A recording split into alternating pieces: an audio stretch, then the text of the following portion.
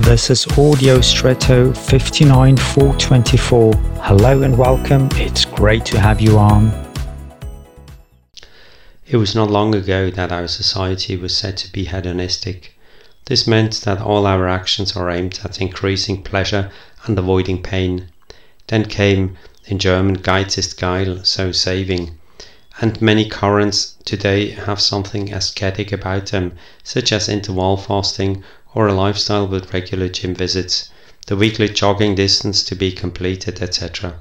Sometimes I think that we have already covered so many life elementary needs that we then create mentioned areas or challenges for ourselves in order to give ourselves a certain sense of meaning in life. King Solomon wrote in Ecclesiastes as one of his insights, "Enjoy every fleeting day, for that is the reward for your labors." So just enjoying the day in itself has value, even without any effort of our own.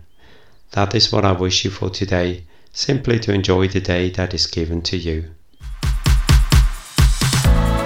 And now I wish you an extraordinary day.